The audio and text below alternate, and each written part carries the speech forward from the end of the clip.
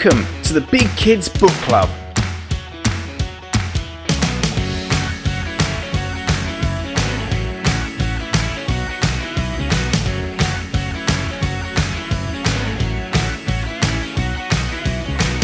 A podcast about all things fictional from middle grade to young adult. So sit back, relax, and enjoy the show. Hey, welcome back to another episode of the Big Kids Book Club. My name is Marcus and I'm your host. And joining on the show today, we have debut author of Mia and the Lightcasters coming to us from Faber. It's Janelle McCurdy. Welcome to the show. Thank you so much for having me. I'm so excited to be here. It's absolutely super excited to be here because it's a very rare occasion where I've actually already met the author before chatting to them for their book. We caught up with another Faber event earlier this year and had a sort of an introduction, at least, break the ice before coming on to do the show. So obviously I've met you. Our lovely listeners have not. So let's get to know you, Janelle, a bit better. Do you want to tell us a little bit about yourself, about your writing journey? You know, some of the highlights, as in from when you started to where you are now. Yeah, so my name's Janelle McCurdy. I'm 26 years old and I'm a gamer and an author. So I began this journey of officially being an author at the age of 16, and it's been like a whirlwind of a ride. So it kind of started out with me writing like pretend stories as a kid about me being in the world of my favorite games. So like Pokemon, Final Fantasy, would pretend to be on like little adventures with my characters and I'd write little short stories about them. And then that grew and grew and grew into me writing actual like stories. So I wrote my first full draft novel at 16, and that's when I decided to pursue my dreams. So I got a part-time job and then went to like writers' workshops. Like that was one of my highlights, going to writers and artists workshops where I met real life agents. And because with agents, like you feel like they're like superhumans, like these big scary gatekeepers. And then when you actually meet them, you're like, oh, like there's normal people like us. They're lovely. And I also got to meet other writers as well, which was really nice because being a writer, you can often feel alone in the process. And so whilst I had support system, like my mum was my biggest support system and my gamer buddies as well, actually meeting other writers in the same boat as you was it was like a real big turn in like the game. So I had loads of rejections on my way up, as you do, because it took me literally 10 years to get to this point. And I had to break from writing from a year because one rejection was really bad. I was like, oh, I need a break. But then when I came back, like everything happened. Like it's amazing. Like 2020 was like a year of sadness with COVID, but yet one of the best years of my life because that's when I got my agent and a book deal, like in the space of like a month. Like it was crazy. Yeah, so that was the big highlight. Like getting me and the Lightcasters out, like I still can't believe it. My mind's blown. What's the old adage? Good things come to those who wait, taking 10 years and then it just in the space of a month, it's just like bing bash. Yeah, literally. So I edited the book with my agent for like a month, but then literally as soon as she sent it out, because I applied for the Fab Prize. So I'd forgotten I'd entered that like ages ago. So when I was sending it out with my agent to all the editors, like Faber like jumped on it, and then SNS in the US jumped on it, and a few other publishers in like a space of like a week. And I was like, what's going on? Like, this is crazy. And then I got like an amazing deal. So it was phenomenal. But it did take 10 years. That was a very long time. It didn't have to be that long. But it was worth it. Absolutely. But obviously when you're in the sort of the deep sort of dark parts of those 10 years, obviously it can seem like almost like never going to happen and stuff like that. So I wonder, you said that you started at 16 and there was probably some like gamer fanfic in that sort of growing process. So from that fanfic then to Mia, we'll dive into sort of Mia's sort of story and how her story came to light. But do you want to tell, for anyone who's unaware of Mia and the Lightcasters, or for our American authors, it's coming to you guys as Umbra Tales Lightcasters, do you want to tell us a little bit about what this story is? So Mia and the Lightcasters is about a girl who lives in a Forever Night city called Nubis, and her whole city and many others in her kingdom have been plunged into darkness by the evil Reaper King. So years later, his dark minions attack her city, and Mia's forced to run away, leave her parents behind, leave her family behind, everyone in her city with just her little brother and her friends to try and reach the City of Light in order to save them. And the thing that makes the world so crazy are these magical creatures called the Umbra, and these are shadow beasts created from shadows and stars. So in the book, you don't know if they're good or you don't know if they're bad, but kind of like with Pokemon, you have the ability to tame them. So they become your partners essentially. So Mia, there's an incident that happens where Mia's ends up being terrified of them because prior to that, she wanted to be an Umbra tamer herself with her little shadow partner sidekick. But then she became terrified of them. And now the only way to save her parents is to tame a shadow beast. So you can see where that's going and how much trouble that ensures for her. But it's full of just fun, bravery, adventure, martial arts. It's got cool kids doing martial arts in there. And it's a wild, wild ride. I was going to say, Mia goes nowhere without her bow staff. So Yeah. it's a case that actually with the story, it's a very ranging. And I love the fact that you said it was a trilogy there, and we'll explore that later. But in that 10-year journey, like obviously this takes a while to develop a world this deep. It takes a while to find the right character to sort of lead this story. When did you actually like come up with the idea for Mia, the world, the cities, Nubris, Stella, stuff like that? Like when did this actually come in that sort of 10-year journey? Was it towards the end before you got that agent, or was this something that's been bubbling for almost a decade? No, so actually it came towards the end of me getting my agent, because I'd written maybe like 8 different manuscripts by the time I came across the idea of me and the Lightcasters. So it happens. I wrote the book in a space of maybe about 5 months, like the first draft before I edited and re-edited it. So yeah, no, the idea sparked from like I don't know if people know these, they should know these games. So Final Fantasy, Resident Evil 7, Pokemon and Tomb Raider and stuff.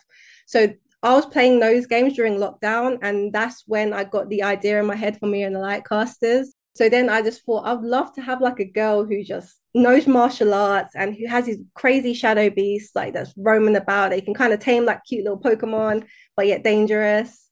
And I love the idea of, well, I love scary games and the horror films. So of course, like my kids' book had to have like a horror element in there. Because as a kid, like I loved everything scary. I loved those old Doctor Who episodes that were so scary, like Empty Child and the Weeping Angels. Like I loved all that as a kid. So I wanted to incorporate that same darkness into my books.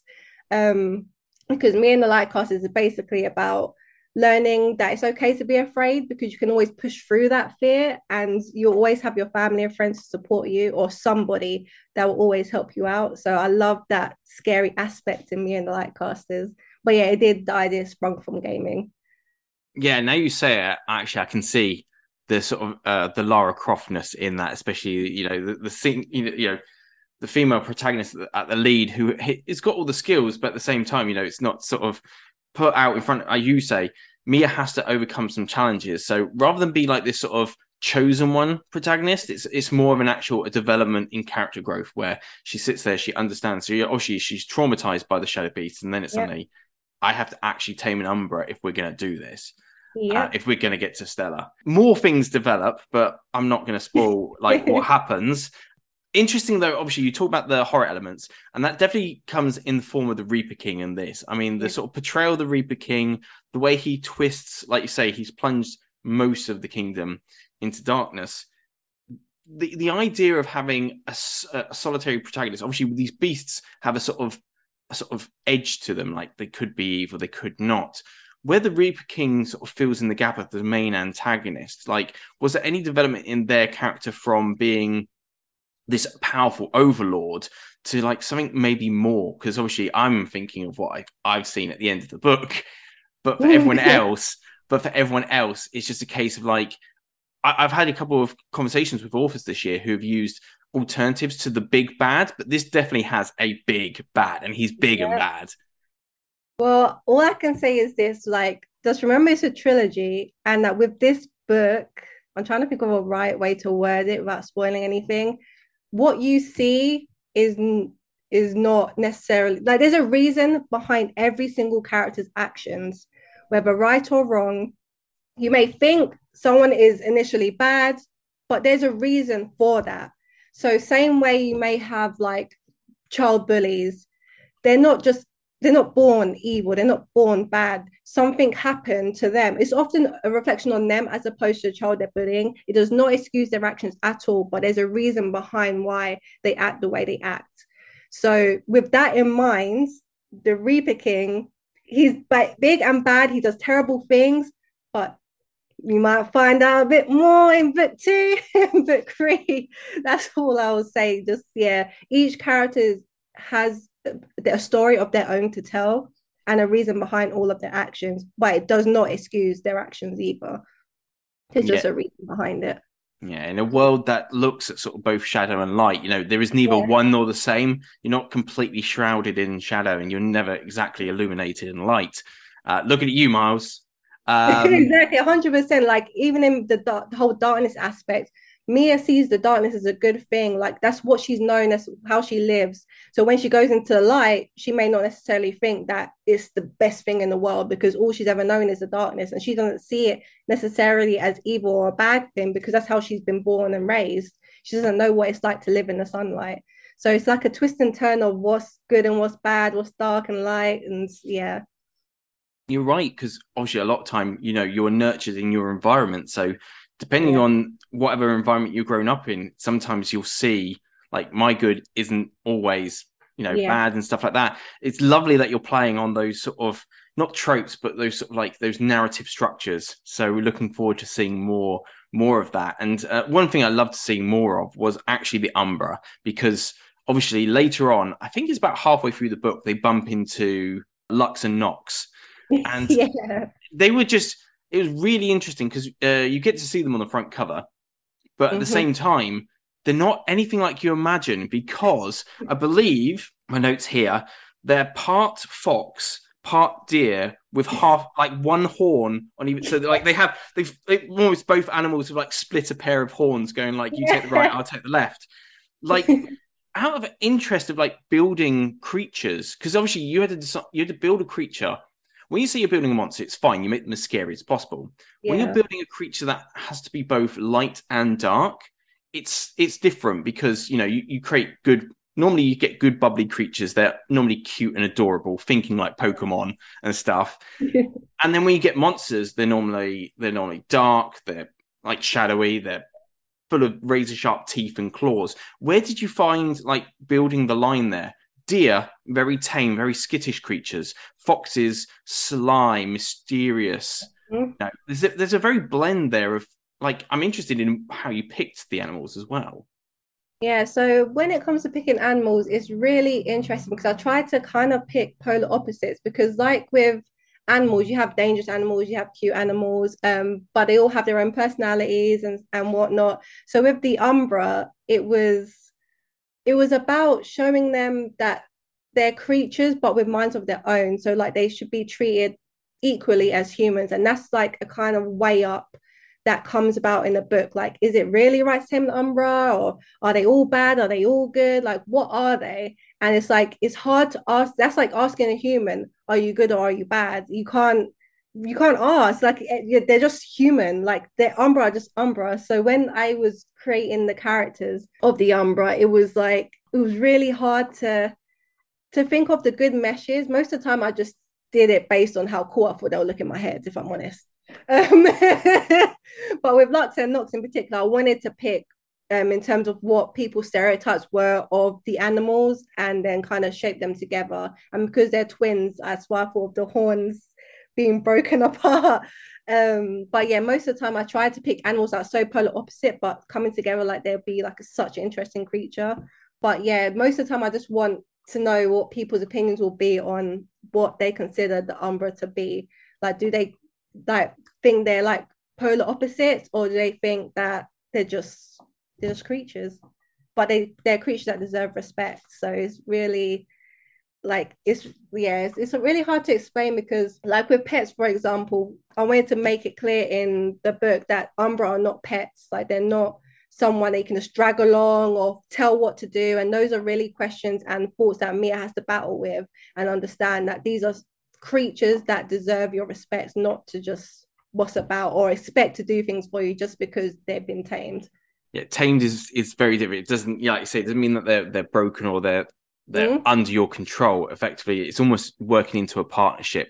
It feels Yeah. very much like almost we're using this quite a bit, but it's that sort of Pokemon or Digimon. Yeah, I you think know about Digimon. I feel it's probably more Digimon because Pokemon obviously has that whole idea that you catch the Pokemon and then Yeah. you train it. Whereas in Digimon, getting super nerdy now, Digimon there's a lot more of a relationship. There's a partnership there. Yeah, exactly. And Digimon can speak as well. So That too. yeah.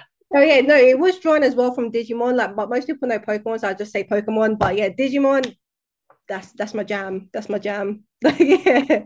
I was gonna say, it sounds like I've passed the geek test though, so that's fantastic. So that's all good there. We could probably talk for days about this, but I want to give you lovely listeners a chance to go out and actually go and enjoy it.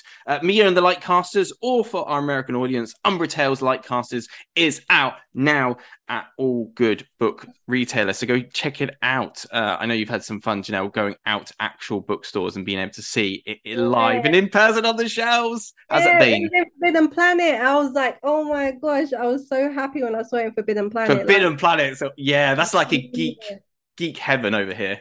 literally, I was over the moon. And then the book's out in the 20th of September in the US. So I can't wait to go out there. 'Cause I'm going to go out there in September to hopefully see it in the shops, and that'll be amazing. But yeah, it's been amazing, right? Like I hope everyone like loves my book, and I hope kids enjoy it. And yeah, so I hope you guys enjoy it. Absolutely. Now let's address the elephant in the room. Right? Oh, The T word was mentioned earlier, trilogy. oh, yes, yes. So clearly we're getting a lot more Mia and we're getting a lot more in the sort of the world of sort of Nubis and Stella ultimately. Do you want to tell us a little bit, or if you can tell us anything about plans for the trilogy or what's happening in book 2? Just any teasers for when this comes out, if someone's gone out, read Mia and the Lightcaster and is already itching for the next installment. Well, if you've already read the book, you know there's a little cliffhanger, potential something at the end, which then drags on into book 2. And what I can say for book 2 so far, because I'm editing it right now, is that there's going to be a little heartbreak. Some people's characters may come back, some may leave. We don't know. Yeah, there's definitely going to be wild adventure, heartbreak, revelations, and your favorite characters will be there for you to love and enjoy. But it's going to be a wild ride and lots of Umbra. So we'll see how you guys think about that. There you go. So I feel like that's a really good point to sort of leave people wanting more. What they say, always leave them wanting more. So it's just been absolutely fantastic, Janelle, to sort of pick your brains over all of this. We're not going to completely disappear because all our lovely listeners will now know that if we're getting towards the end of the interview, it must be competition time. Yes, lovely listeners, time for the competition. So one of you lovely listeners is going to get your hands on a copy of Mia and the Lightcasters. How do you do that? You head over to our Twitter at Big Kids Book Club. That's all one long lovely word. There you're going to retweet and like the competition post with the hashtag MiaComp. That's hashtag MiaComp. Now, we mentioned earlier how both sort of Lux and Nox are sort of this mixture of fox and deer, which is a beautiful combination. So we always have a quizzy question and something fun for you guys to do. What I want you to do this week with that MiaComp hashtag is to tell us if you could take any 2 animals to create your own Umbra. What 2 animals are you creating? Simple as that. You're in the creature creator now. So obviously you've created Umbra. They are your sort of vision of stuff. But if you could take maybe any 2, maybe from an Umbra we see in the future, maybe one that you just pluck off the top of your head. If you could take any 2 animals and blend them into a unique Umbra, what 2 animals would you pick? Oh, I already got this down. So it'd be a red panda, and then it would have dragon wings because you can have mythical creatures mixed as well. So red panda, little face and body with cool dragon wings. Like that would be my Umbra in a nutshell. And it'll be like a black shadowy Umbra with golden eyes, of course. So that'll be my 2. What'll be your 2? My 2, quite simply, I'm probably going to take a cat and then something like, I'd say, like some sort of bird wings of some kind, because I kind of want something like Happy from Fairy Tale. Like, because you know the Umbra can talk, so I'd be like, I'd have this cat that's all snappy with comebacks and they can fly around. That'd be so cute. Absolutely, well, yeah, just like Happy.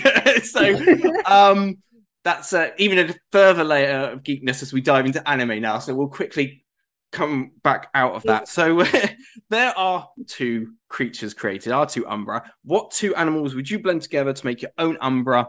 Let us know in the comments with the hashtag #MiaComp, and one lucky listener is going to get a copy of this fantastic book. How's that sound, Janelle? That sounds fantastic. I can't wait to hear what you guys are saying. I can't wait to hear what kind of creatures you're going to make. Like, it's going to be amazing. So make sure to use hashtag #MiaComp and make sure you follow Big Kids Book Club podcast. There you're good. Oh, fantastic. There you go. Media trained, Janelle. You're on it. Absolutely. Yes.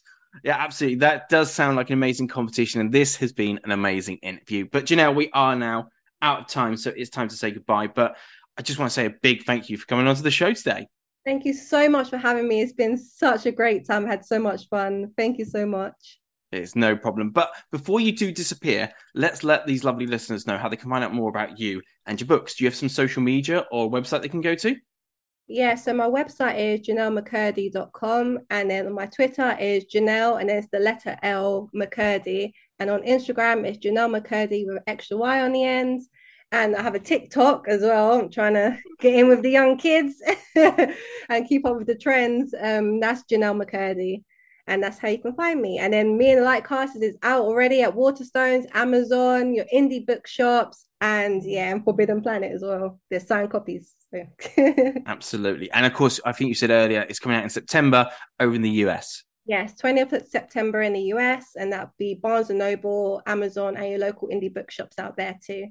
So not too much of a wait for our US audience. So fantastic. Absolutely brilliant to have you on, Janelle. To you lovely listeners, we hope you enjoyed the episode. Don't forget you will be going over to our Twitter at Big Kids Book Club to enter that amazing competition. But also you can find out more about us at our website, bigkidsbookclub.com. There we have additional reviews, previews, and over 150 episodes. So if you are just finding us, if you are just finding us, you've got some catching up to do. That's all I can say. But this is all the time we have for this week. So all I have to do is to tell you to take care, to stay safe, but most importantly, to keep on reading.